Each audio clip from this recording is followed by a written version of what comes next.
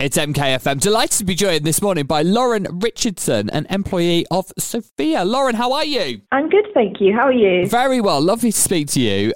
We have spoken with the MK Community Foundation about their brilliant cost of living crisis appeal, which we're supporting and encouraging people to donate to. So we're primarily going to be talking about that this morning. I know you work for SOFEA. So first of all, tell us a little bit about the charity and what you do as well. So we are a charity for young people, and we support them into getting education and jobs through employability programs. We work on them with wellbeing support as well, and we do quite a lot of things other than that. Career support for young people, which is fantastic. And I know, as well as working for SOFEA, you've also benefited from support from the charity as a young person yourself. Is that right? Yes, so I came to SOFEA through the college program I was doing. I had to do work experience, and I got support from them through that, which was amazing. So what work experience did you end up doing? So it was an administrative role. I just came in, did a bit of filing each week, worked in the warehouse. Nice. And you got a feel for the place through doing that? Yeah. So you learn very quickly what it's like to be here.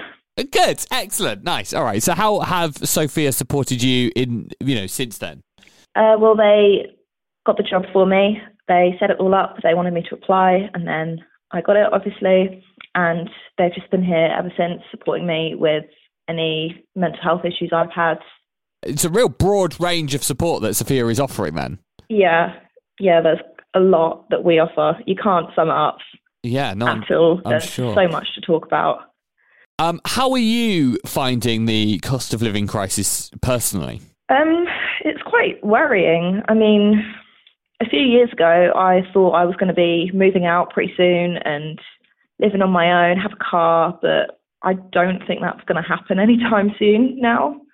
I can't save anymore, so it's really worrying. Is this something that SOFEA will be able to support you with? Yes, so we have a wellbeing team here that are all trained up, so they're there whenever anyone needs them, and they can sit down with you and go through anything you're worried about. They can work on finances and stuff with you, so they're really supportive to have.